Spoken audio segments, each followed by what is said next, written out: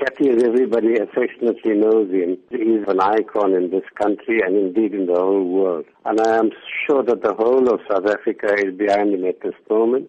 And they're all wishing him a speedy recovery, and so would many people all the world over, because he's made friends and he's got admirers, and he's hosted people at Robben Island over the years, and he's such a widely known person that I am sure everybody's keeping their fingers crossed, and it's been heartening to hear that signs are hopeful that he will make a recovery.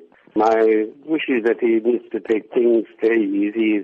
He's just one of the few survivors of the 1946 pacifist campaign, and one of 3 survivors of the Livonia trial. He needs to take care of himself and take things easy.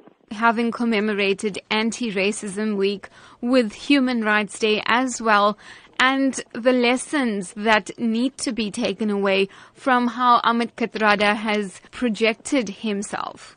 Even when he was sentenced to life imprisonment, always held the belief he was not going to be there for long. Unfortunately, it went on for 26 years. But he was always believed that his cause was a just one. He never gave up. One can see that in him right at the age of 87, he's still as active as ever.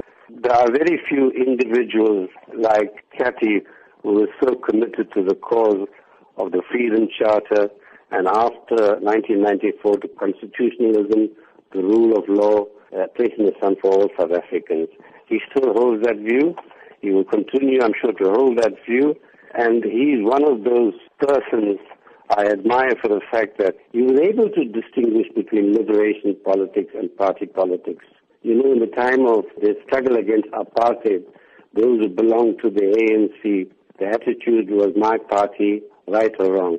Kathy, once we reached the stage of achieving a constitutional democracy, knew that party loyalty didn't trump everything else.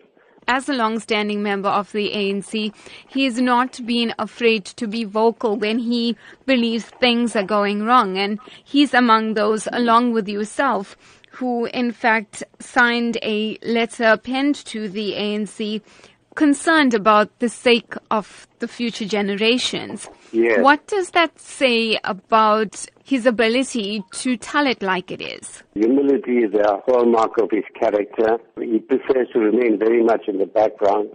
But when the time comes for him to speak out on what I'll call the excesses of the ANC, the misrule, he was never afraid to speak out, even if it meant breaking ranks. For me, the founding of the Ahmed Kathrada Foundation as a bastion in support of democracy, the formation of ANSA, the Anti-Racism Network of South Africa, all indicate that this is a man, despite having spent 26 years on Robben Island and at the age of 87, is not prepared to give up.